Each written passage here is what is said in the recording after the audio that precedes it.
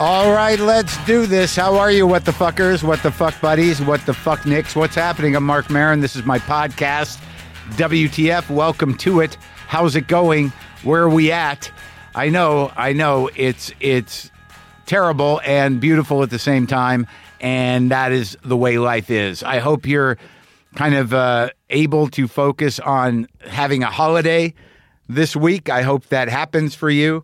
I hope it's a good one and not a horrible one. I'll try to broadcast my yearly broadcast from down in Florida, where I will be doing a solo cook-off for a smaller group this year. It's the first time I've been down there since my aunt passed away a few months ago, and it's going to be a little heavy, but that's what life is. Life is heavy.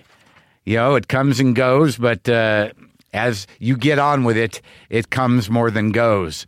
But then eventually it just fucking goes. I hope you're all right. I'm a little loopy. I just got back from Denver. I did 4 shows, and man, maybe I'm getting too old for this shit. I don't know. Maybe I put too much of myself into it. I can't tell. All I know is I did 4 shows, and I am wasted. I love going to Denver. I've been going for years. And I always love that Downtown Comedy Works, and that's always where I've worked. And I think it's one of the best rooms in the country. But I got to be honest, that Comedy Works South, just as good. I don't know what it is with those places.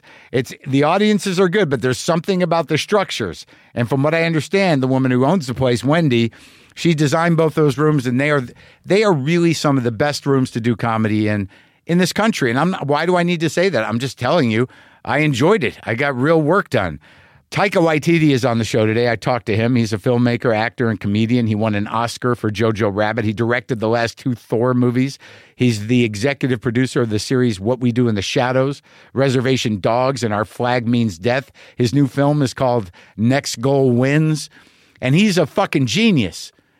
I watched all his shit before I talked to him. I'd seen some of it, and I watched some of it again. I watched some of it for the first time. And that guy is an auteur of the highest order.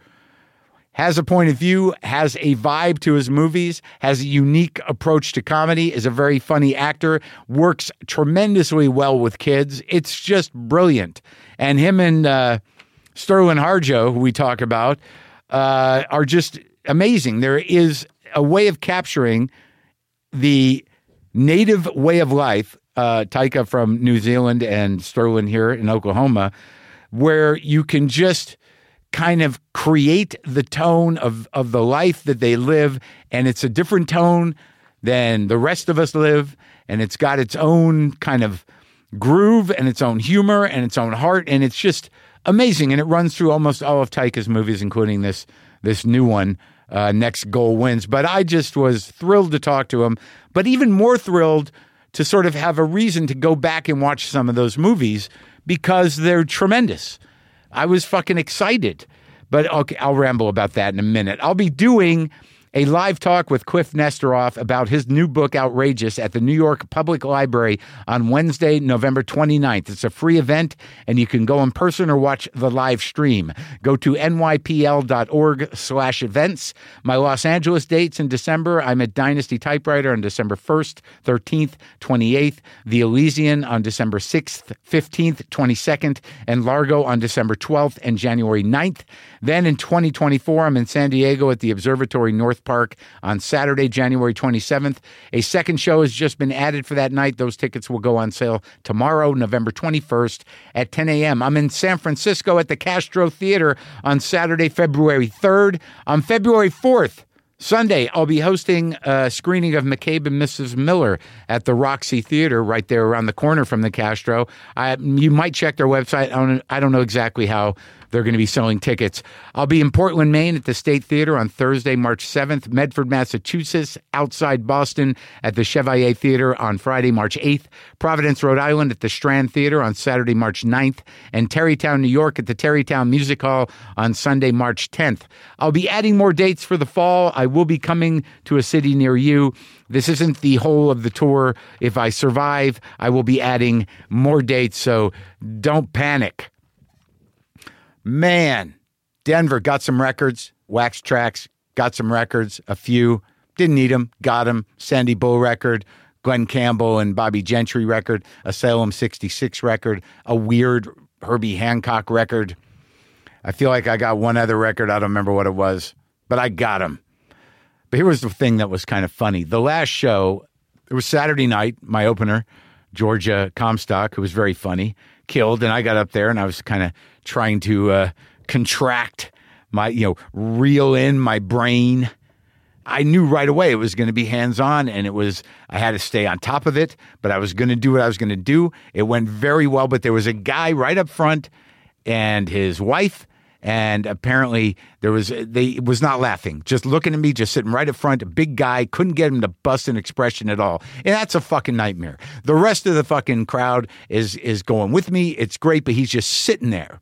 And he's got this look on his face that was impenetrable. He wasn't mad. At some point, I made fun of him, and then I made fun of him again. And there was a younger woman sitting next to him, also not laughing, who he said was his daughter. So I figured it ran in the family. But then he said he was too much like me to laugh. I'm not sure I bought it, but I just had to adjust to that. And I got to be honest with you, it made me angry, and it gave me an edge for the whole show. It wasn't bad. I was able to go in and out of the vulnerable places, but yet with a little bite to it. But something that's never happened to me before was that, I do the whole show, and at the very last bit, the guy didn't laugh once.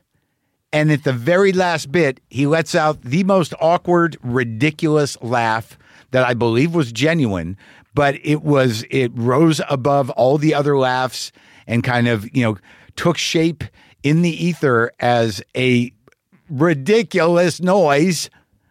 And at that moment, I said, thank God I didn't make you laugh the whole show, because there was no way we were going to get past that laugh as a crowd. Maybe he was self-conscious about it and he chose to hold it in. I doubt it, but boy, it was just one of those laughs where it was like, wow.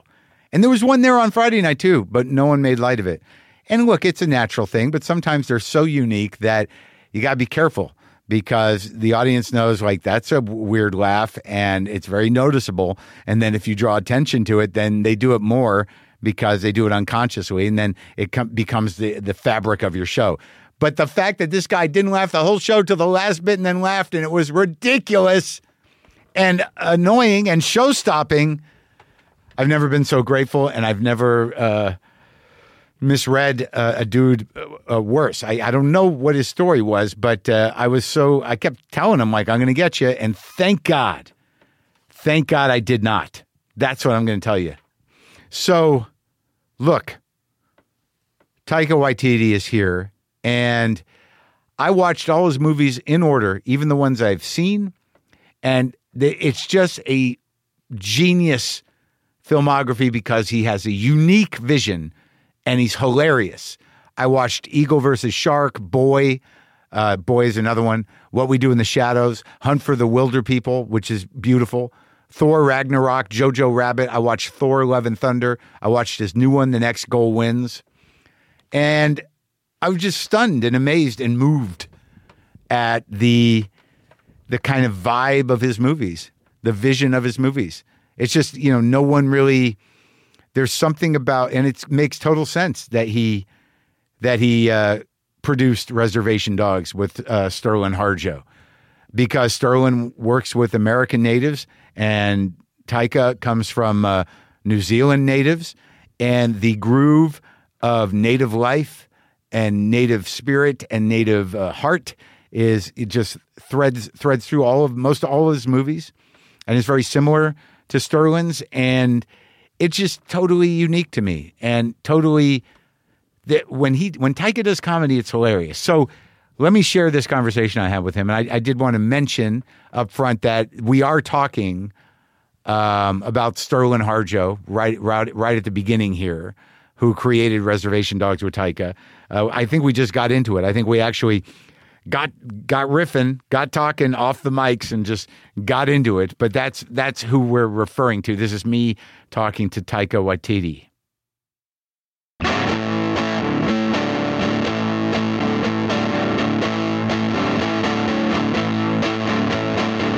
And you shot this new movie 4 years ago? Shot in 2000. This time 4 years ago. Yeah. Then the pandemic happened. There was a year of just doing nothing. I didn't look at the film.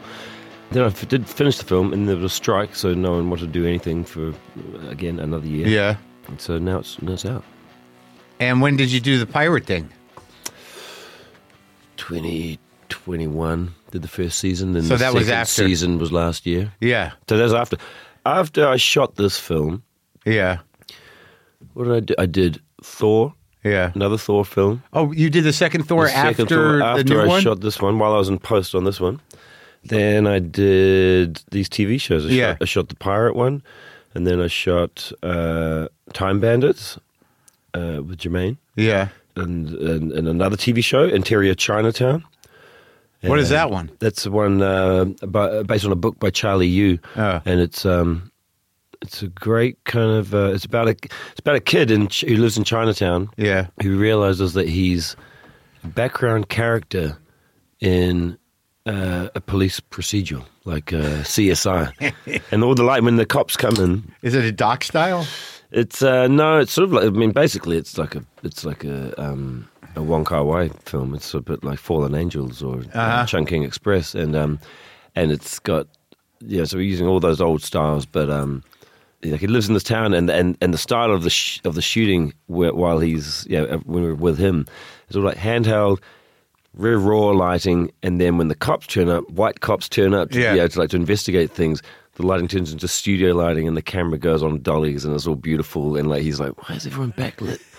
Why are these cops all backlit? Everyone looks beautiful." And you came up with that device? No, Charlie Yu, who wrote the book. Yeah, we came up with that idea together to change the lighting and to change the style. Whenever the cops turn up, and then he starts being pulled into that world, and then suddenly he's like, "Oh my god, I'm lit so beautifully! Everything around me." He starts being pulled into the white world of stardom.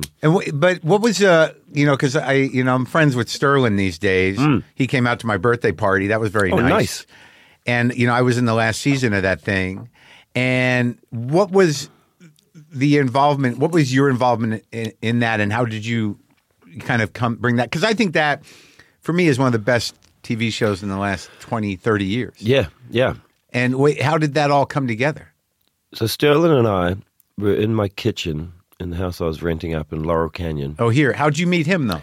I met him in 2004. As a director? We were both directors. We had short films at Sundance. So is it going back to your short film? Yeah. So I had a short film there. He had his first short film at Sundance. Oh. We met up through a guy called Bird Running Water, he used to work at Sundance. He used to run the Native program there, pulling indigenous filmmakers together.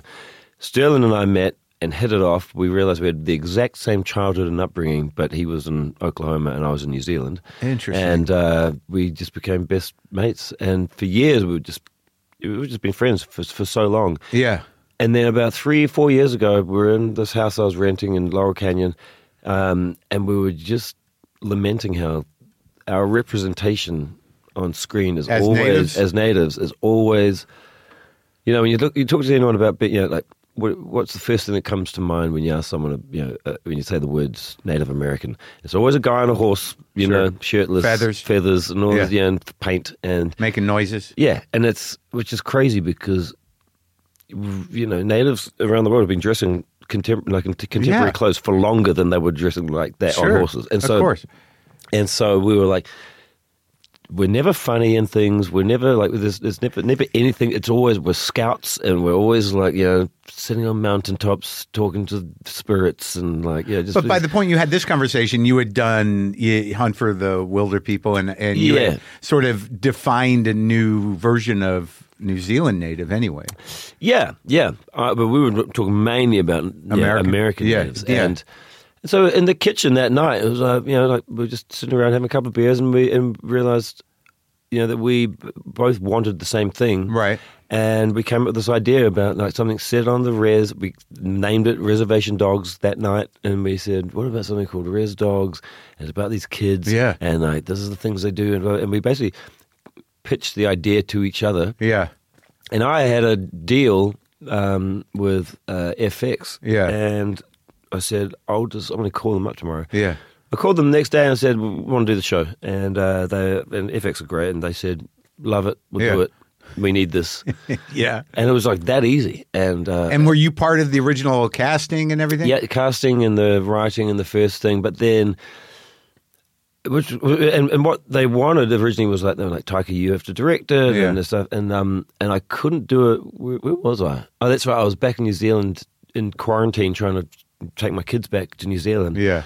And I was supposed to direct it from a hotel room. Huh. And it was just ludicrous. Over Zoom? Over Zoom. Huh. They'd carry like an iPad around and like, that's crazy. So I could talk to the actors. Which was, not only was that ridiculous, but also it's not my culture, it's not my people, it's not my story, really. You know, I helped create the show, but that's just Sterling's world, and it's set in his hometown, and so it always should have been him directing that. So he directed it, and I didn't, and I just became a producer and sat back. But it's interesting, that show, because I'd never seen anything like that, because there's, like you said, there's the idea of what natives are, but there's also the universe of growing up like that, and that culture has an entirely different pace, timing, spirituality. Yeah. And so everything is all new. Even just the timing of the humor. Yeah. And it's the same with your early movies, but like the one thing I noticed, because I kind of watched them all, I've seen ones in the past, but I watched them all in a line, is that and it's the same with Sterling, and I imagine was part of why you guys are friends, is that you guys can run the weight of the world through kids. Yeah. Yeah. And it's a way to make it universal and understandable, and the limitations are just the emotional range of children. Yeah. Yeah. But the topics are all there. But also, I think looking at things through a child's lens really highlights how ridiculous the grown-up world is, and the shit that we do to each other, and the things that we come up with, and like, even with Jojo Rabbit, when you look at the Nazis, right? You look at like the shit that they put on their uniforms. They were a bunch of kids, like, immature kids who were like, "This is what's cool: lightning bolts and eagles, and I want a skull and crossbones on my hat." And like, they were like literally, they thought this will be scary, so cool, and this is so cool. And like, they were grown-ups decorating their uniforms with a skull and crossbones.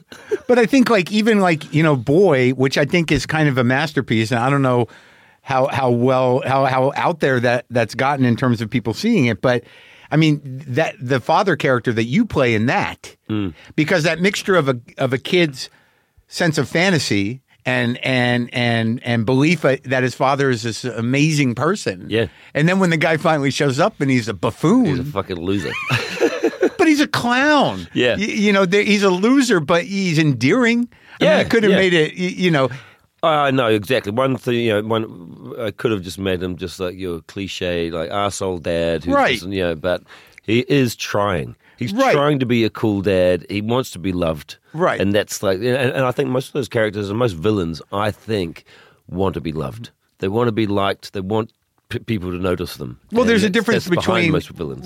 There's a difference between characterizing somebody as a heel and as somebody who's truly evil, right?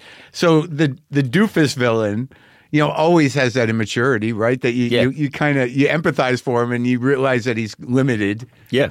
And it comes, and I think every villain, it all comes back to their parents. Yeah. I think it comes to dad, like my dad. All the problems. I'm trying to impress my dad. Trump is still trying to impress his dead dad. I know, but that's like all the problems, whether it's trying to impress your dad or just that they wired you in a fucked up way, and your entire life is just trying to get your needs met that will never be met. Never. I'm still trying to impress my dead dad. I'm still, everything I do, I'll show you. Really? Yeah. What was that? Look at me now. Yeah. Go fuck yourself. I won. I'm better than you. Well, my dad has lived long enough to realize that I'm better than him, but now he's losing his mind, so it doesn't stick. Oh, you're like, you remember this? Yeah. I won, and now you don't even know it anymore. It's kind of funny to see him kind of drift away. I just saw him. I played my dad, basically. My dad did bury a bag of money in a field and never found it again. It's such a great comic device, because initially in the movie, you don't think that you think he's bullshitting.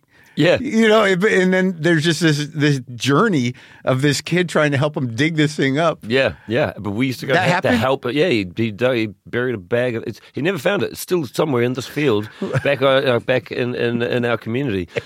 One of these paddocks has got a bag of money buried in it. A lot of money? A lot of money. That he got in a nefarious way? Yeah. And it's sitting there. And that's all the discontinued banknotes, so it's probably worthless. But like, that's like $100,000 sitting in a field somewhere. Really? Well, they got to make that right. And even if it's discontinued. They got to make that right. If you find that bag. You owe it. They owe it to you. Yeah. Maybe they'll take a little bit off the top, but they got to give you the money. So wait, was there I don't know New Zealand, obviously, but is there a reservation type of culture? No, we weren't put on reservations, but we have small, our tribal lands that we've always stayed on. So we were never moved around because there's just not enough room.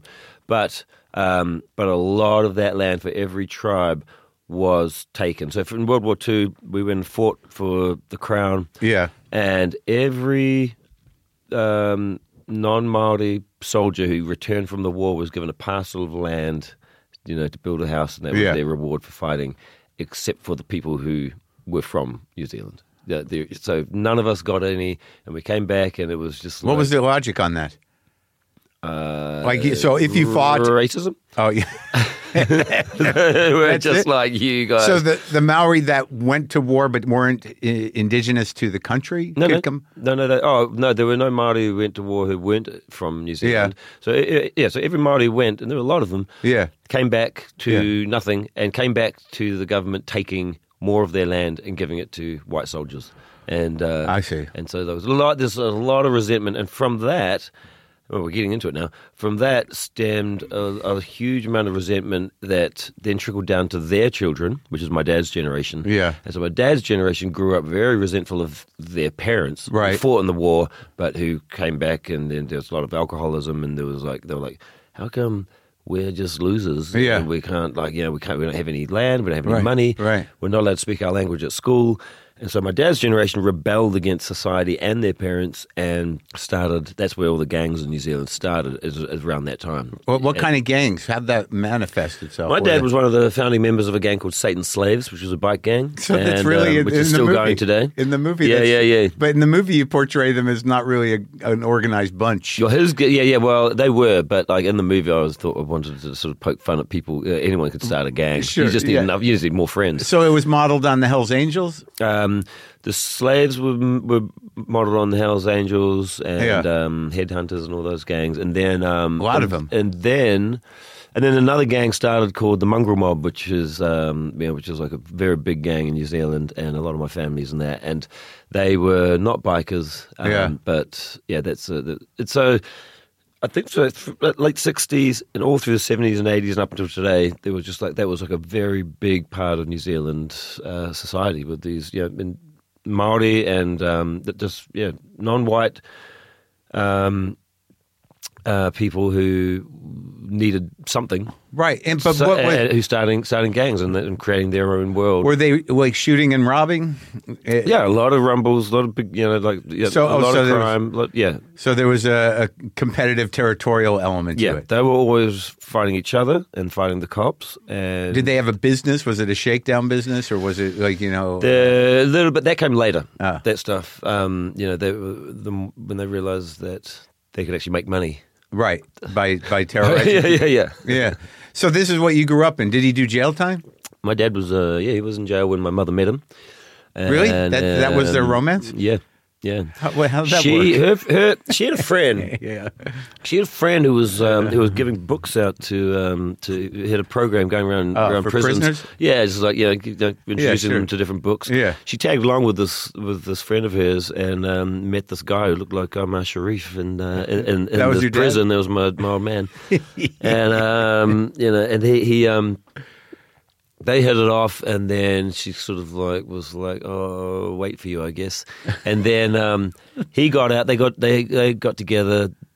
She sort of entered into that world of the gang, and there's a middle class Jewish school teacher from where? From New Zealand. Yeah, her family were originally from Russia, but she grew up and she was born and raised in Wellington in New Zealand. Then they got together, and then he went back, then she got pregnant. He went back to jail. He was in jail the day I was born. Yeah. And he was in and out, most of his life. But that was sort of like, it was a very normal thing. When I think about it, it's like, it sounds actually like insane, but like it was a very normal thing. And like, I think, look, for a lot of people growing up in poverty, that is a normal thing. You've always got a family member, so it goes away. And right. There's that uncle, but that uncle was my dad. And now, in Boy, so that was your story in a way. That was very much my story. We shot in my hometown. We shot in the house I grew up in. We shot at the school I went to. We shot. There was a lot of my family are in the film. Yeah. All the kids and my nephews and nieces. And really. Yeah. So that was. And every location in Boy is some I've lived. Because, like, in that movie, I think it kind of sets the stage for, your sense of comedic balance and your sense of emotional balance, to where even though there are moments in that film where the father is clearly pathologically selfish and abusive to his mother, you're the character playing you, but somehow or another you're able to ride a line to where the empathy doesn't drift really from that guy. So I imagine that whole movie was sort of a learning curve in terms of how you're going to have your point of view. Yeah, and I think we'd had films like Once Were Warriors, which was a really great New Zealand film, but it's brutal to watch, and it's like Breaking the Waves. It's like this just relentless, Yeah. And you're just like, man, I'm like, once every 10 years maybe I'll watch this, but like, a great film, but like, I think, we, especially as Māori, we've got to change the way we tell our stories, and I just felt like, man, for all the fucked up shit that went on in my childhood, like fighting and just people being fucking stabbed and chopped up and all sorts of crazy shit. Yeah. There's, there were really fun times. Like there's, weirdly people just laughed their way through everything and like made a lot of jokes around stuff and like, just the process of digging holes and like just make it, like just really, and there's something in some of the jokes, even in bad taste, but at least there was humor through that time. And that's what I feel like in my films. It's like if you can pull an audience in with humor, just sort of lube them up and then deliver the message you want. That's, I think, the ultimate way of telling a story. Of course. Yeah, that it's not essentially a comedy, that it's a different, people don't know what to call it, but it's really just... Yeah, it's still a drama, really. It's still a drama. My films, I always say, he's a comedic director. Yeah, but my films are dramas with jokes. Yeah, and with characters that are deep enough to be comedic characters without losing their humanity. Yeah, there are great comedies, which are comedies, which is just wall to wall jokes. Yeah, and but you don't care about anyone.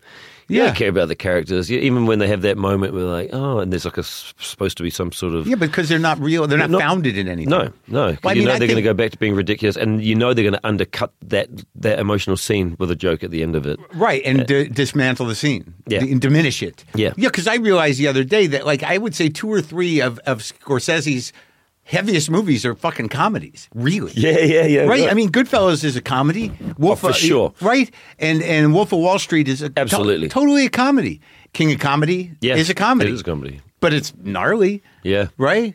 And also in Boy, you kind of set the standard, in not unlike Reservation Dogs, of the impact of American pop culture. I mean, the whole thing in Boy is driven by Michael Jackson, really. Mm-hmm. Yeah. And that was what... Even as a native person in that country, that was like this thing. Yeah. Unavoidable. We used to think, we thought Bob Marley was from a tribe down the road when I was growing up. I didn't realize he wasn't from New Zealand. Another gang? Yeah. Because like, everyone looked like him. Like, everyone had dreads and like, listened to reggae. Like New Zealand has the highest listenership of reggae per capita outside of Jamaica. And it's like the furthest away on earth that you can get. Was your and dad... it's like an identity thing with like identifying with... Yeah. With people who were just minorities who, different types of natives. Yeah. Was your dad, did he ever do a job or an art or anything? He was an artist. So he was a painter and a sculptor and a carver, and he was a brilliant artist. It's like the movie. Yeah. He's exactly like the movie. He wouldn't know what an outsider artist was, but that's what he was. But he was in and out of your life, really. In and out of my life. And your mom was my always mother there? Was always in my life. And I lived with her mostly. And then I would live up on the coast with my grandmother or my dad. You know, your dad's mother. Yeah. And was there Jewishness in the house? Not really. Yeah. No. My mother's parents, they like joined the Communist Party when they were young, when she was like born and stuff, and they were just sort of like that was the time. That was progressive the time Jews. Yeah. Secular. They were like religious on the side. Yeah. You identify, but you don't need to put the work in. Lazy Jews. Well, you do it a little bit. Yeah. Enough to keep when it counts. Because enough to keep your Jewishness, because no matter your Jewish card. Yeah, exactly. And no matter how much you engage, you're still a Jew at the end. So for sure. If they come after you, and no matter how much you disengage, you're still Jewish. Sure. So, but you started in stand-up, basically. Yeah, I started in my background's painting, so I was painting. I was painting pictures, and that's all I wanted to do. Well, did you go to school for that?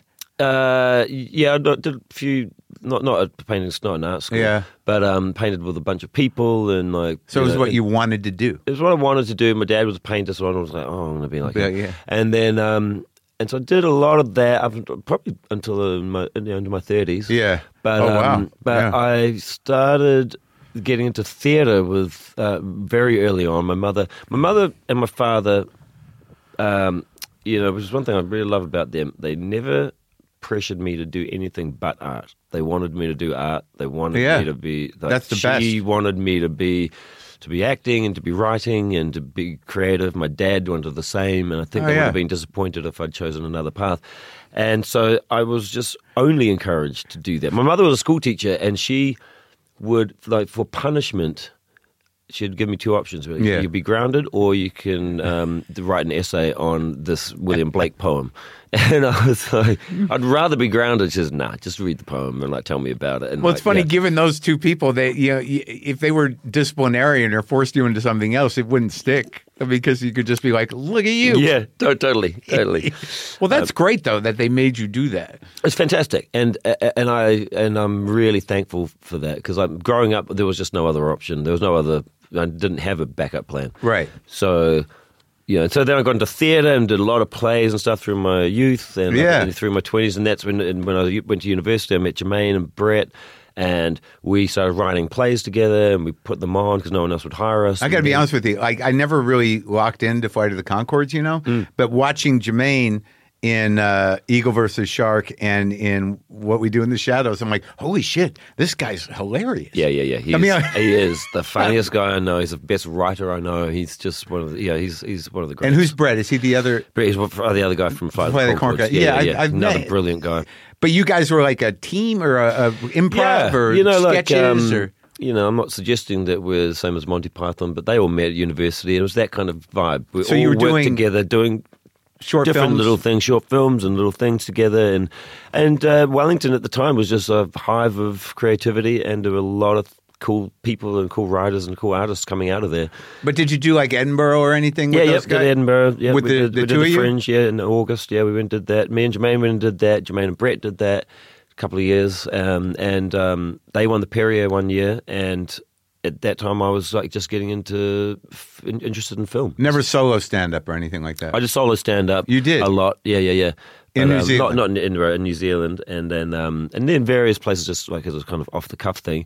But I did that, but then a lot of it was also like, the sort of, when it was trendy to be doing anti-comedy, which is like, I can't. And now when I think back about it, I'm like, fuck, this pisses me off. Well, to me, I've met those guys, and they're always kind of the same. They're like, so why don't you just suck it up and just do the work? Just do the work, totally. Yeah. Like stop failing on purpose because you're too scared of actually not doing the work. What was your act like? It was like more like it was like a lot of stand-up, but with sort of more of a theatrical version of that. I'd be telling a joke, and then the microphone would be turned down. Yeah. Just go silent, and then my recorded thought would come over. Like, what am I doing? I hate this. I'm not good at this. Right. Oh, that's funny. And they're like talking. Like they're all watching me. I just should have been a dancer. This is wouldn't be way easier than this. I can't even write a joke. You're a fraud. You're a fucking fraud. And then they might come up and like, and that is what she said about that. Yeah. Right. And then, that's funny. So almost a cinematic device already. Yeah. And when you did the short film that you met Sterling during Sundance, that was what kind of put you on the map? That was 2 Cars, One Night, and that was the first short I did, and then it got nominated for an Oscar, which it lost, but it was the thing that made me feel like maybe I should continue doing this because it's And your parents were thrilled? Yeah, they were thrilled. They were, my dad was like, "Well, you really putting our name out. You're putting our name out there. That's good." And my mother, of course, did he ever go like, "Well, you get any money?" Yeah, no. He had the money. Oh, he did. Good. Oh, yeah. He had the money. He had so much money he could afford to bury it in places and never find it again. And then the Eagle versus Shark was the first feature. That was the first feature. Yep. And how do you feel about that? Looking back on it, I haven't seen it in so long. Yeah. So I made this short, 2 Cars, One Night, which was sort of like Boy, and I made that, and then I wrote a script for Boy. Right. But I was very scared about making that as my first film because I didn't want to fuck that up, and so like I put that to the side, and then I wrote the script, Eagle versus Shark, super fast. With my girlfriend at the time, Lauren, and she and I basically just worked on the story. And then made this film very, very fast, and it was like I wanted to just get that out of the way, just make a film, I'd done it, and then I could like understand my limitations, what the problems could be, and then. And what were they? Well, I just realized like that you need more time than you think, and just understanding because I directed like 3 things, tiny little things, and so I needed to understand like what it was like to be shooting for this long and to edit an entire thing as well, and like so it was more like a test. It was interesting because like what it reminded me of in terms of tone, because like very quickly after that with Boy, you definitely found an emotional place that was authentic, and with the characters in Eagle versus Shark, it was almost like a type of independent film at the time, like Napoleon Dynamite or something. Yeah. Where you have these kind of peculiar, eccentric characters that have an emotional life, but it's limited. But because they're peculiar, they kind of carry the movie, right? Yeah. And you kind of because they're for lack of a better word, nerds. Yeah, sure. Who don't run the world, but you're in their world. You're willing to like give them a chance. Yeah, even though their decisions and the way that they interact and stuff start to piss you off. Right. You're like, God, can you just be fucking normal? Can you just talk to each other like normal grown-ups? And. But it was funny though, the twist in that though, the family stuff and but again. Like right there, and it goes all the way through all the work. There, at the core of it is grief. Yeah. I mean, like every movie, dude. Everything that I've made, the core is grief or dad issues. Right. And it's like or there's something that it's about. Boy is a comedy about child abuse or child neglect. Hunt for the Wilder People is. My film about the foster system in New Zealand, the foster care system, and about children being neglected again. But right at the beginning, it's it's grief.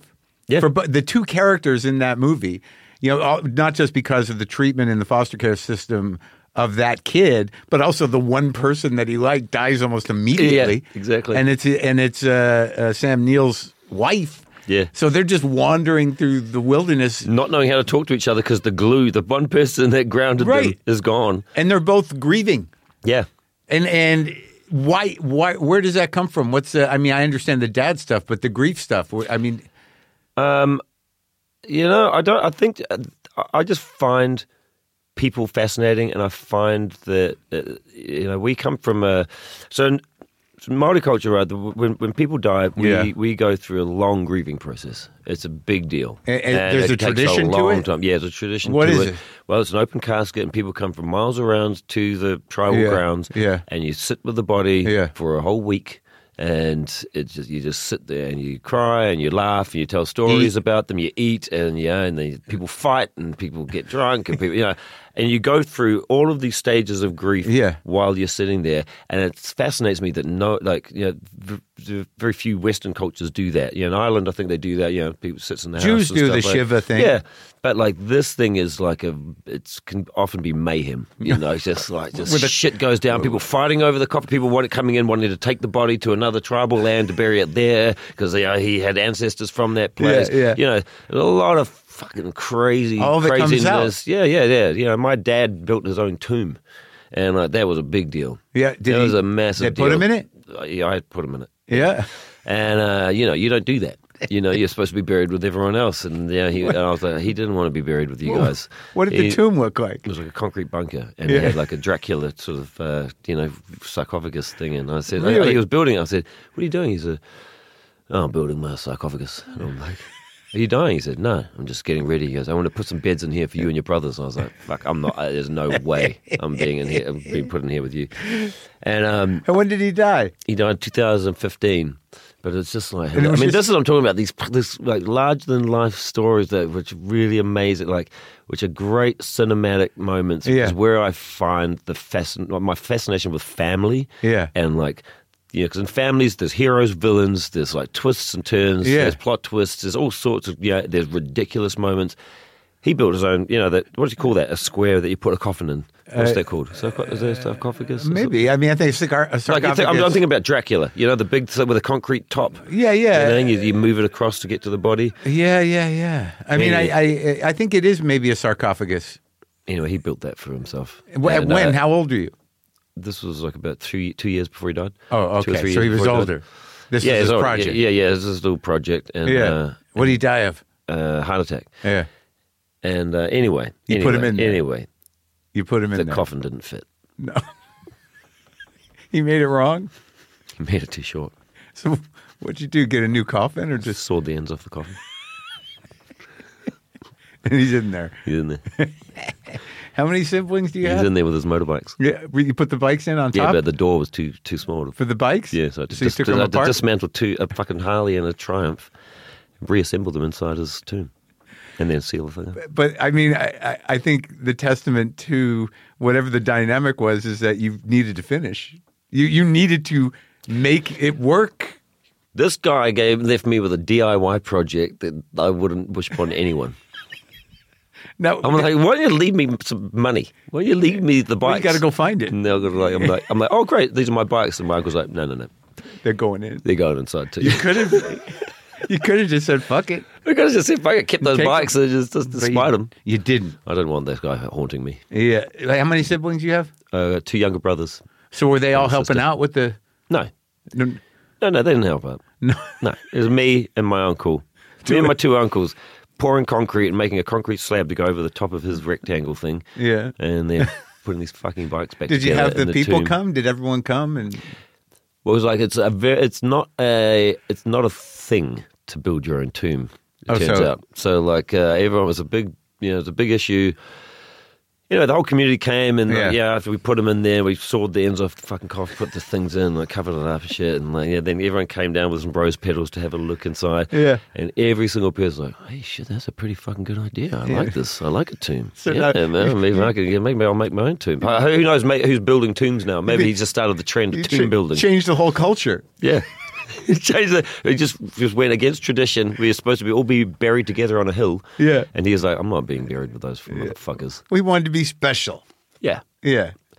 Well, I remember him telling me about it. And he said, I said, I'm not going to be buried in here with you psychos. And he goes, well, are you sure? Because there's going to be a secret tunnel that only 3 people know about. He really was thought he was like an Egyptian, fucking king. And he was like, yeah, I'm going to be buried in there with all my treasures. And I was like, a secret tunnel? Yeah. That's already giving me anxiety. That my ghost wouldn't even be able to get out of there. I'm stuck in there with you. So no secret tunnel. He didn't finish that part? He didn't finish the tunnel. Well, thank God. Well, at least maybe that's where you got your imagination. I think so, because it was a larger than life character, and all those big stories from those times back in the 70s and 80s, and I grew up around that, those gangs and stuff, and just crazy characters, and I think that's where I got that fascination with with people and what people are capable of, and not only like amazing achievements, but the damage people can do to each other, and what they can do to themselves. And you don't feel like you have resolution around your relationship with that guy?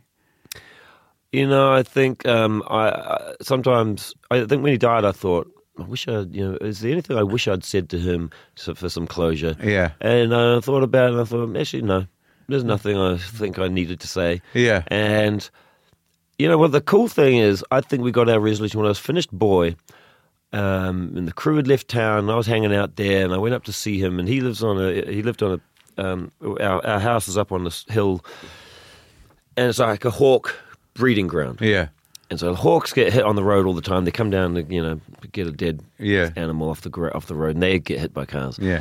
And so my dad started taking care of these injured hawks. Yeah. And so my cousin dropped off this wounded hawk to him, and he was building a cage for this thing. Yeah. I went up there as I finished Boy, and everyone left, and so I just went up to say goodbye.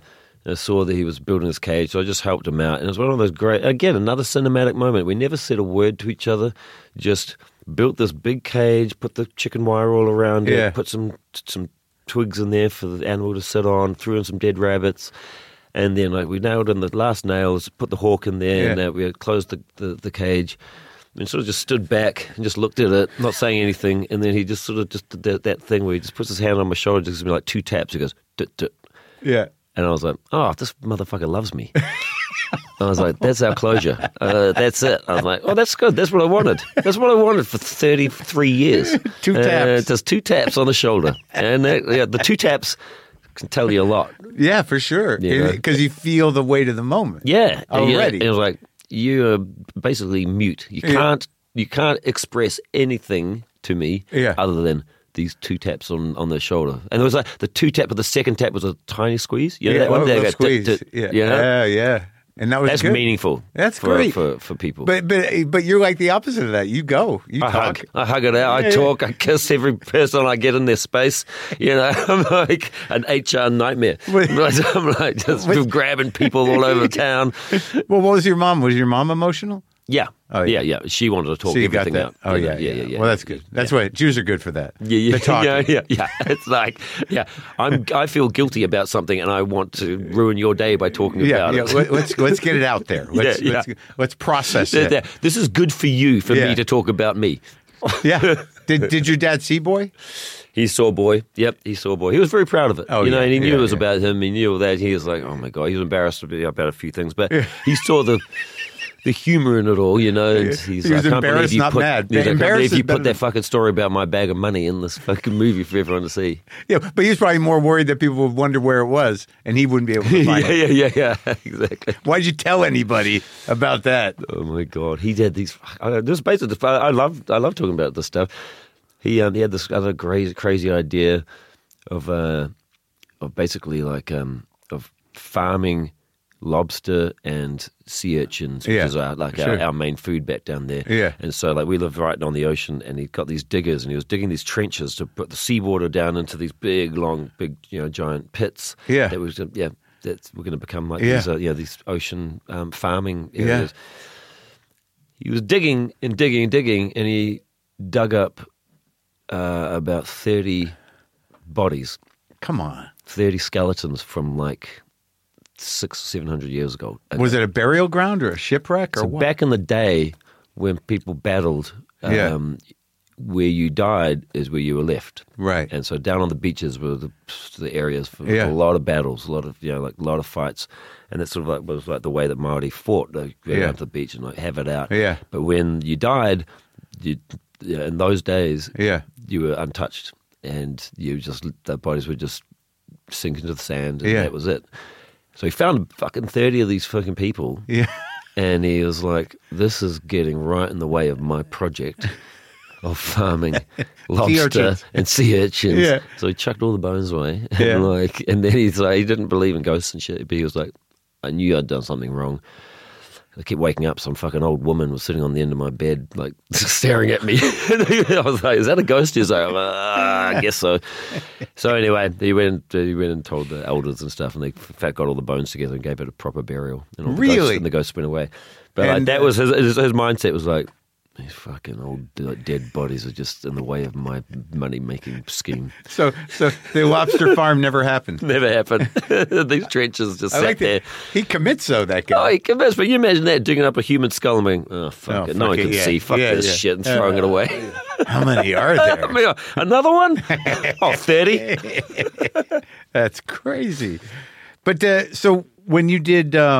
What We Do in the Shadows, I mean, like, did you feel like that was a big departure, or like, that was just for funny? I mean, what? It was a departure that was also, but again, that film is about grief and grief of like the loss of your own life, and and also the eternity, of living forever. Yeah, which is like a lot of people are like, I wish I could live forever. No, you don't, because humans are so lazy. Yeah, they could. Like, that's why the great jokes in that is. Like, I've read these books. There's like 8 of them, and they're not very good at instruments because like when you live forever, you're going to put it off. Yeah, I'll learn to play violin next year. Yeah, and there's plenty of time.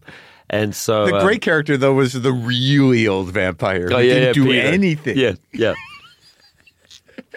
was one of my favorite jokes. But they all kind of respected him. One of my favorite jokes in that took a long time to decide if we should put in the film was Deacon, the character who goes, and he says in the early parts of the film, he said, I don't know if you know this, but I was a Nazi vampire.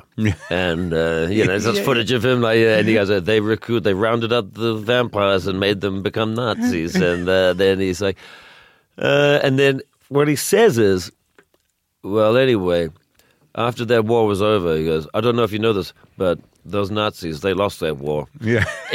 And we tested that in America, and people were like, what the fuck, man?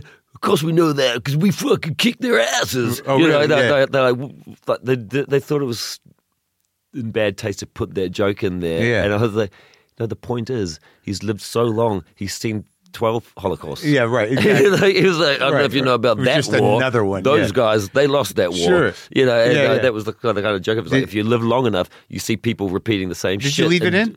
We left it in. Yeah, we left it in. We thought, you know what, eventually you'll get it. Yeah, and when I watched it, I didn't know what to expect because, I'm not a horror guy. I'm not necessarily a vampire guy, but the conceit somehow or another, because it was so funny, it worked.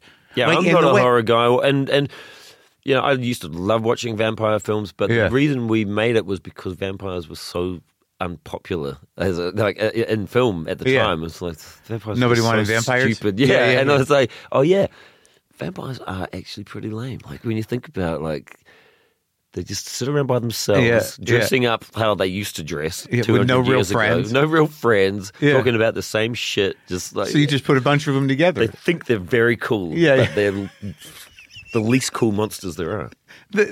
You feel bad for them all. Yeah. Yeah, it was very funny. Did you have experience with the foster system? I mean, with the Hunt for the Wilder People? I mean... I didn't, no, but there are a lot of sad stories in New Zealand about kids who went through the foster system. That kid was great. You're very good at casting kids. You know what? Everyone thinks I love working with kids. I don't. Yeah. It's very hard to work with kids. But you do it all the time. I do it all the time because, also, here's my secret. Yeah. Here's my secret. Yeah. I cast the kids. Yeah. I use them. Yeah. They get great performances, and then they're kind of ruined. And so I sort of toss them, get a new one. Is that some kind of weird, is that abuse? Because I find that they learn tricks. Kids, you look at Hollywood kids, they learn tricks in their early jobs, and it just ruins their performances. Then they're just like, they're actors. After the first movie. Actor kids. Yeah. But non-actor kids are the best. They're so great, natural. They don't know that there are tricks. So usually you'd cast non-actor kids? Always cast non-actors. Huh. Where'd you find that kid in Wilder People?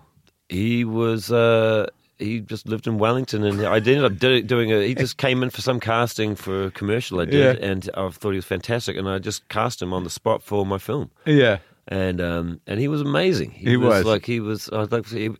hated nature. Yeah, he was the kid. He was a city kid. Right, would go out into the woods and stuff. And I said, okay, I want you to sit here on this log. And he's looked at the log, and there'd be like a spider web on it. He's like, oh, I don't think my character would sit on that log.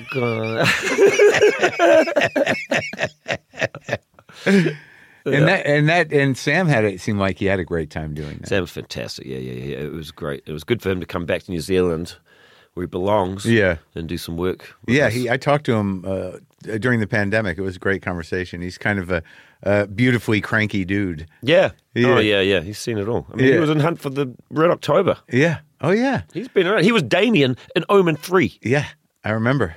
Yeah, the older Damien. The grown-up Damien. I always give him shit about that. I'm like, hey, when you were doing Omen 3, what was your character's, what was the motivation in that? When to be the Antichrist. And Event Horizon, the other great Sam Neill film, Event Horizon. Yeah. Yeah, he's great. He's a great actor. Now, my late partner was a director, Lynn Shelton. Yes. I don't know if you've met each other somewhere, but she would try to get me to watch Ragnarok all the time. Because I'm not a Marvel guy. She's like, no, but Taika did it, and it's different, and you'll like it. I'm like, I don't know. And then I watched it, and I liked it. And I have no sense of Marvel. And do you feel that was that a good experience for you? It was a great experience. I didn't really have this. I read a lot of comic books when I was a kid. Sure. Thor, admittedly, wasn't one of them, but I was aware of Marvel and what they were doing, and I loved Iron Man, and I was enjoying those films. Yeah. But it wasn't anything on my radar. It wasn't anything that I felt I was going to end up doing. I mean, look at my films, Yeah. Nothing says, oh, this is a trajectory to go and do Thor. Yeah. But I thought, this is an opportunity to learn something, to learn about studio systems and how they make big films. Yeah. And also an opportunity to get some money, because I just had my second kid. And, Sure, we were need poor. money for the kids. So I went and did it, and I had a great experience, and they were fantastic to me, and I made a lot of great friends, on that project. So Yeah. How was it received? fantastically. Yeah. It was very, very well received. So did you write the script? No, I did a lot of passes on the script, and, Okay. and my process on the day is like to make a lot of shit up and Right. and improvise or throw ideas at the actors. And Because I felt like it again had some humanity to it. I don't know how they usually are, because I really don't watch a lot of them. But it seemed like there was that balance of comedy and self-awareness. yeah. And- Well, when you look at Thor, right? He's a billionaire, trillionaire kid who lives in outer space. He's like lives in a castle in outer space. He's so disconnected from the rest of the universe, and that's the thing But like everyone else, it's very hard to relate to a character like that. But like everyone else, he wants to impress his dad. And his dad dies in that one, And right? His dad dies in that one, and without him finally impressing him, and he's like, and that's really the heart of the story. Yeah, that his dad died before he got a chance to show him how good he could be. And then the I guess the other one came later. That one, like, I don't know, because I don't know Marvel movies, like in the second Thor. I guess some people were like the CGI was different, or there was issues around certain things. I don't know what your experience was. In what one? In Love and Thunder. Right. Yeah. But there was like Marvel freak out around it. Yeah. With the nerds. But for me, like, I don't have any concept of any of that. And when the black and white thing happened, I'm like, oh, this is an homage to George Méliès and The Man in the Moon. My God, amazing. This is like, and this is like Taika's doing this on purpose. But I don't know what your intention was, but I was looking at it cinematically. On the moon. Yeah. Can you imagine that? And right now, I'm like, oh yeah, I get that. Black and white on the moon. Right. Shit, I might as well give him that moon a face. Yeah, right. And had the bullet go right into his eye. Yeah. But Jojo Rabbit goes back to your some sort of fascination with the almost childishness of Nazis. Yeah, that's right. And look, we all love Schindler's List, and we all love those films. Heavy. But just heavy. Again, heavy. Yeah, sure. I could watch Schindler's List maybe once every 10 years, maybe 5 years. Yeah. But I think, obviously the conversation needs to keep happening. When you keep talking about this, this and what it came from is there was a Guardian poll that they did in America, and you could find out the stats. Someone else can find out the stats. It's easy to find out, but they asked people under 20 these questions, and I think 57% of people under 20 had never heard of the Holocaust.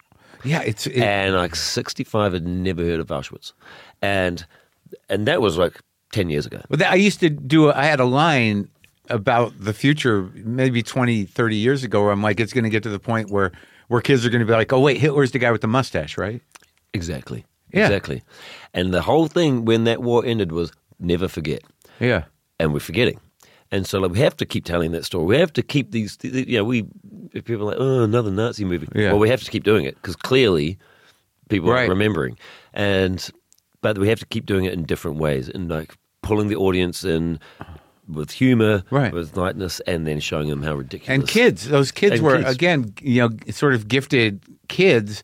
But like having Hitler as an imaginary friend because you're so bought into the Nazi thing and the acceptance of the Nazi thing and wanting to be part of it and all that. And this kid, what is he, 10, 11? Yeah. And also Hitler can only know what an 11-year-old knows because it comes from his brain. Right. And to have a clown Hitler, I mean, that hasn't happened in a while. No. Not since the producers probably. And some people were like, oh, in bad taste. I'm like, hang on, someone was doing it in 1939. Yeah, Chaplin. Yeah. So, but it was different because it was the conception of the kid and the kid's own self-judgment and also having an absent father. Yeah.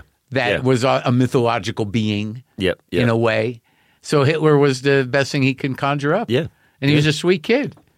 Yeah, it was a delicate balance there, and it doesn't really...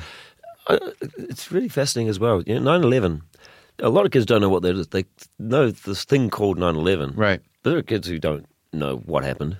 There's no collective sense of history anymore. Everything is happening all at once. So if no one's giving context to anything, you're only going to see clips of things. Yeah. You're not going to know what it is or what it represents or why it happened or how it happened or the policy that went involved and what who's going to know any of that? I guess it's for me growing up and seeing Platoon and being like, I don't know what this is. What is this Vietnam War? Right, And sure. It's like, seeing clips from it, and my memory of Vietnam, even though I wasn't even alive, is old, like, grainy footage of people running around and, and, like, torpedoes and, like, the napalm and stuff. And, But I don't know, and I'm like, and I feel it's interesting. And even, even the Bosnian War. Yeah. When that's the one that nobody knows about. But and that was the biggest, the biggest example of people being horrible to each other since World War II. And they were atrocities, and they were neighbors. Yeah. Well, I mean, it also depending on where you grow up culturally, like I notice that even if I travel to Canada, that I get a tremendous amount of relief because the psychic cancer that is pervading America, they know about it, but it isn't their life. Yeah. So so I think a lot of times what is relative to your personal history. And then the rest is sort of like, you pick and choose. Yeah. Or somebody contextualizes something. That is interesting because, like, especially like, I don't know really what this is, but like, around the world, there's this idea that like you must know about everything. Yeah. And you must have a comment, you must have an opinion and know about every single thing going on. I'm like, okay, well, how many of you know about the things that Māori have gone through in New Zealand? Right. How many of you know about, the land wars in the 1800s and what we went through? How many of you know that it was illegal to, to speak our language at school? How many of you know about what we lost? No one. Of course but you be expected to jump on someone's side, whenever something's on Instagram or something. It's like you need to be on the when the global culture decides, when the momentum picks, when the algorithm that dictates, what we're supposed to know is important, decides collectively what is important, then all of a sudden everyone's up. This is an Armenian neighborhood. They've gone through horrendous history. I'm not real clear on it, but I respect the fact that, like, all right, something bad happened. Yeah.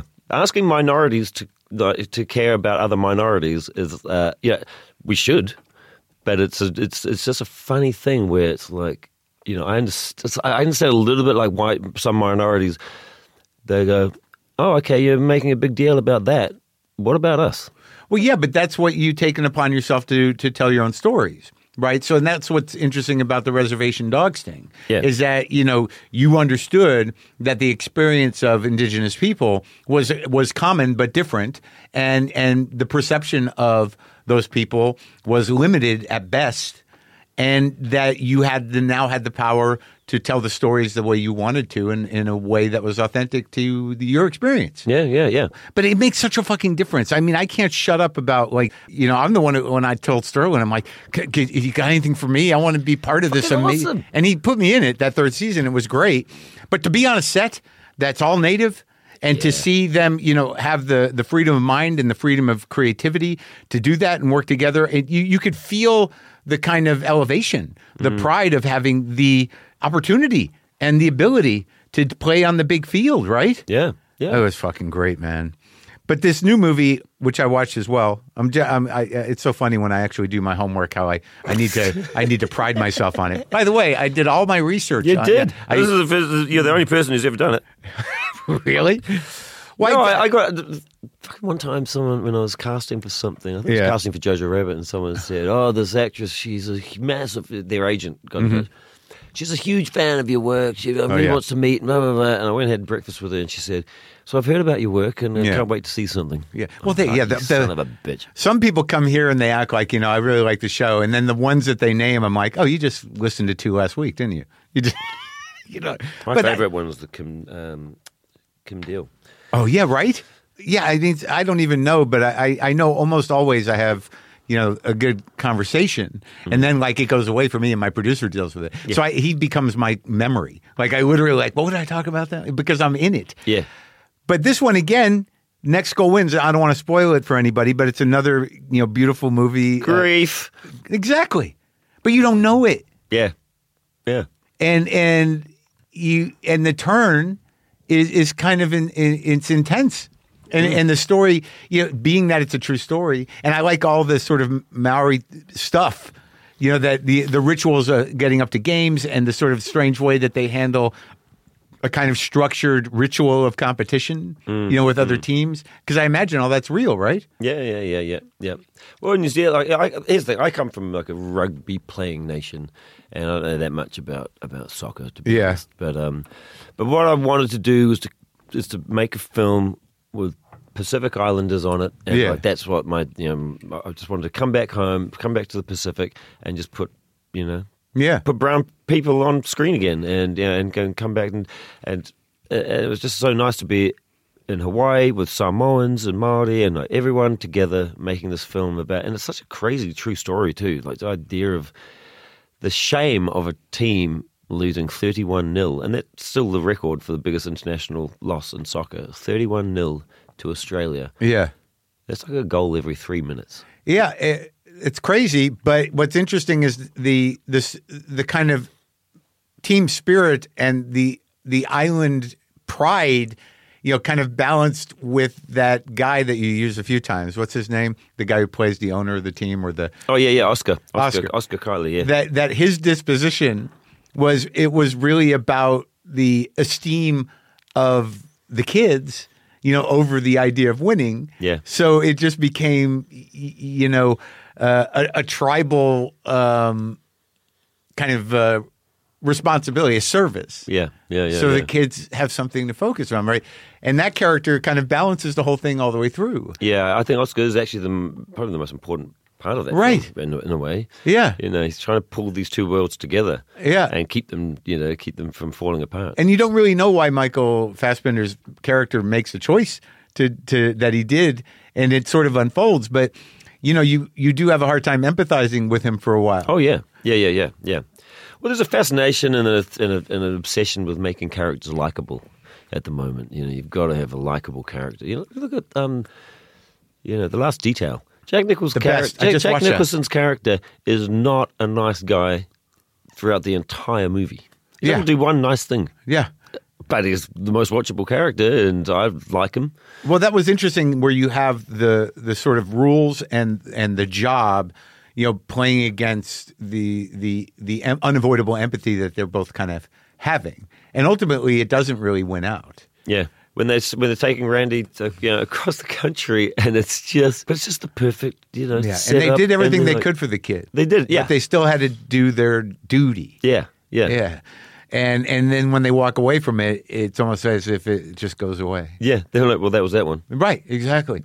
But with yours, I mean, you had to figure out how to take a story, which is the underdog team, not an unusual story, but because it was a real story and it was your culture, that you were able to infuse it with what really happened, but also with the nature of telling native stories. Yeah, but also I had no interest in telling the exact story, Yeah. the true story, because it's very, I've changed a lot of things. Yeah. And I feel like if you want to see the real story, then watch the documentary. But even then, documentaries aren't real. No. Documentaries, they're edited to form a point of view. Sure, it depends who's in charge and So how much say the subject has. Yeah, you could edit, take a I was saying yesterday to someone, you could take Bowling for Columbine and re-edit it. Yeah. To have a completely different point of view. Well, yeah, they might do that after the fascists win. Yeah, they re-edit everything. Yeah. This was a success story. Yeah.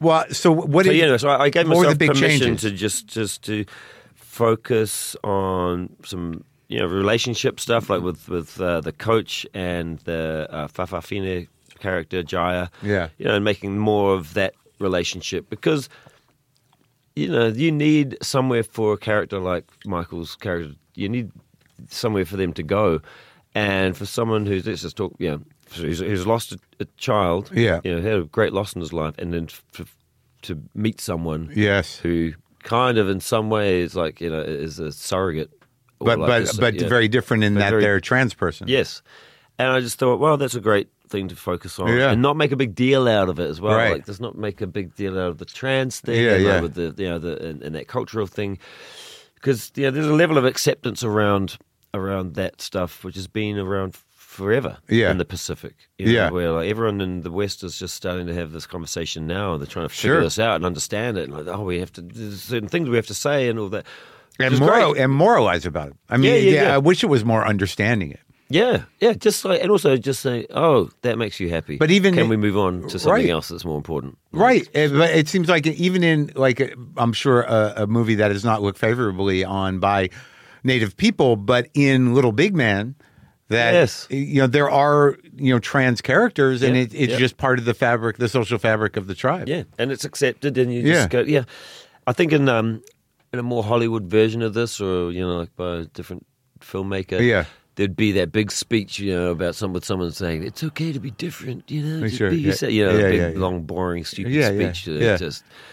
But that was not your intent. It was just to embrace the idea of tribal acceptance versus and just show up against, and just show that this is what it is, and no one talks about it because everyone accepts it. And then you have the coach who's got his own problems pushing back on it. Yeah, a little bit. Yeah. And just because it's a character who deeply hates himself and feels guilty, blames himself for a lot of things, and then takes that out on everyone around him. Right. And it's like, and I thought you wrote a line with that too. That could have gotten even uglier. Oh, right, with his character, in terms of taking it out on people. Yeah, because you seem to have a really good sense of that. Because if you tip it too far, then you deny the possibility of empathy. Mm-hmm. Right? If the guy turns into a real monster who doesn't have a change, then, what do you have? Then you have a 70s movie. But it's not necessarily a happy ending. Yeah. But you do feel that... A 70s movie is a great way to think about things. I think everyone wants to be Hal Ashby if they're honest, but pretty great stuff. Very great stuff, all different. Yeah. And I think, just when talking about 70s movies, I was thinking about Coming Home. Oh, God. And and that film, I think for me, even though it's not a comedy, is there's just... I keep thinking about it. My whole life I've been thinking about it. Me too. Film. But oddly, I think about when Robert Carradine's character shot himself up with air and committed suicide when they couldn't get into the room. Yes. And yes. Fuck. Right? Yeah. And then Bruce Dern walking into the ocean. Oh my God. But that intense scene when John Voight comes in and he's dealing with Jane Fonda and with Dern. Yeah. And Dern's got the gun and he's he doesn't actually know why he's fucking doing this and all that. And then they play, what's the fucking, it's the Tim Buckley song as he walks off into the water. And stuff.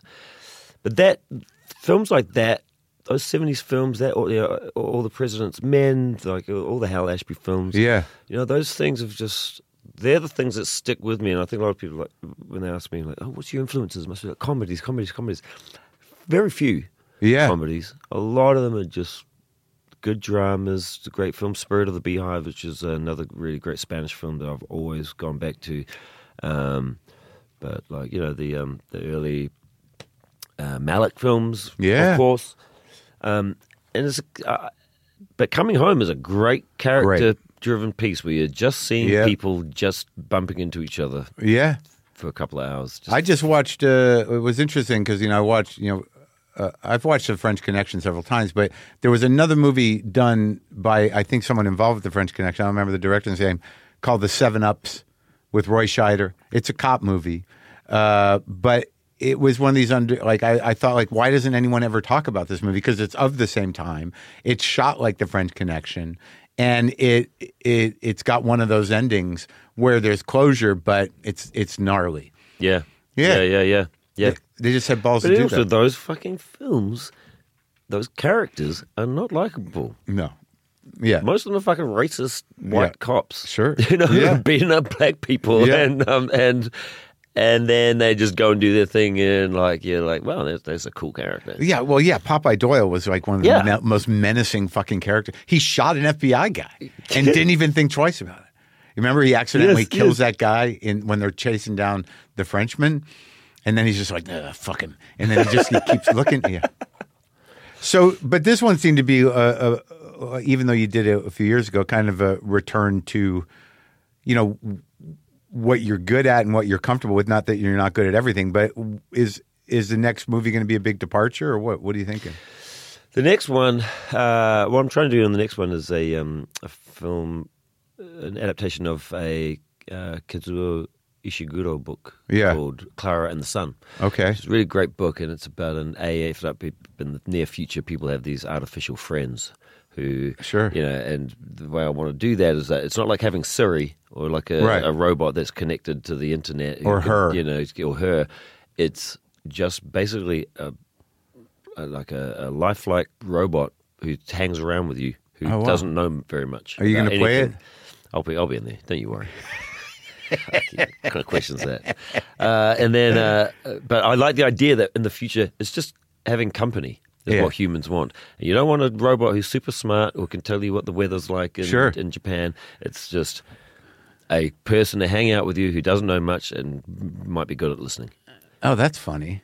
That sounds like it's about that. It's a companion robot. Sad and funny. Sad and funny. But that's underneath it all. The idea is that I'm fascinated by is the idea that love is a program. Because if you've gone to enough couples counselling, they'll tell you can program yourself to love someone, make different choices. You can convince yourself that you're in love with someone. You can tell someone, I love you 50 times a day. Eventually your brain will give up and go, okay. Well, I think it's a broad spectrum of what love means, right? Yeah. I mean, being in love is, in my experience, being that, and maybe yours, depending on what kind of childhood you come from, when you're in love, you're probably smart not to trust it because it's going to get chaotic. Yeah. And it's going to get messy. It's going to be really exciting for a while, but then untenable. Yeah. But that's basically all relationships until you program yourself. Until you give up and just sit with it. Right. I'm a little bit more hopeful than that with love, but it is an idea that I thought about. If the human brain is basically a computer that can be programmed to love, then what's the difference with a robot? Yeah, with AI, what's the Yeah, how far along are you in it? I'm writing it. Okay. Well, it's great talking to you, man. I love you, brother. I love you too. I really, I think you are. Man, we went through everything. I haven't told my therapist half this shit. But I think you're a real genius guy in that, in terms of being a director who truly has a point of view and a voice that is, distinguishable. And it goes through all the work, and that's an amazing thing. Congrats. I love you, man. Love you Thank too. You, brother.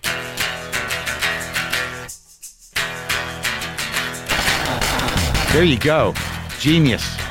Next Goal Wins is playing now in theaters. Hang out for a minute, people.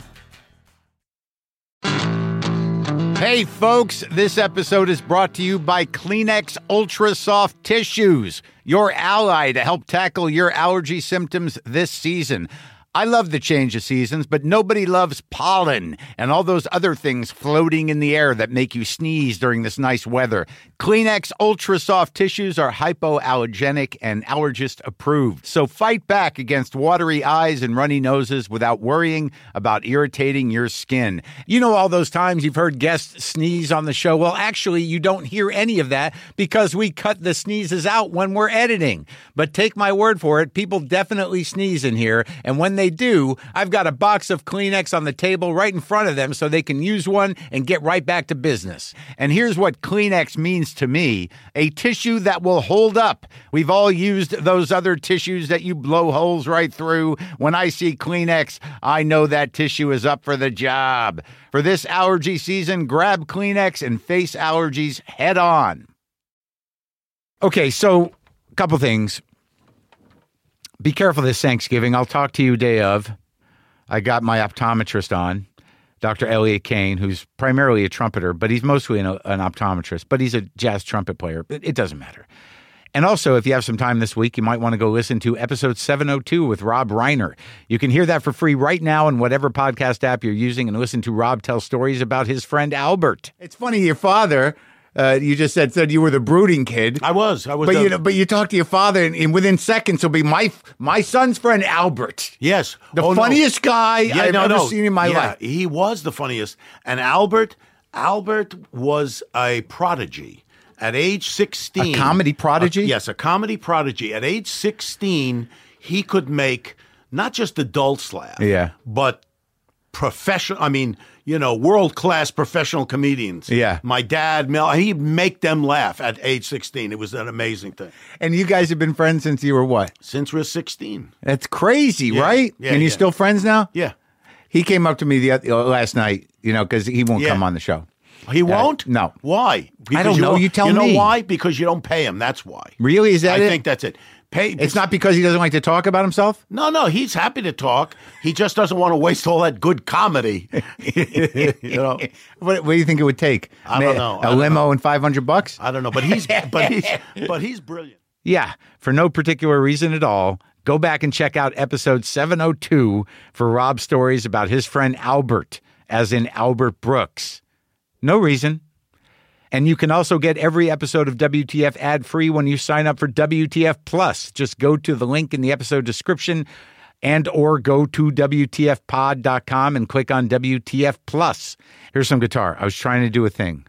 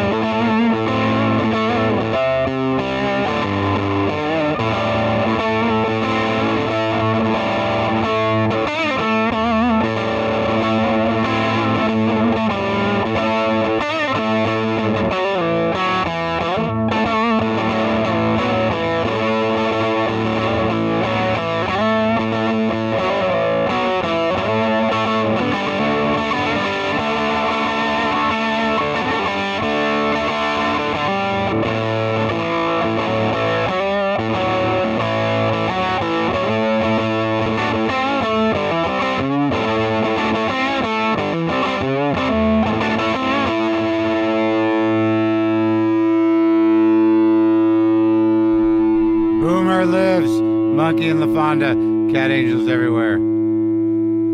That was a hard one, but I think I could polish it up.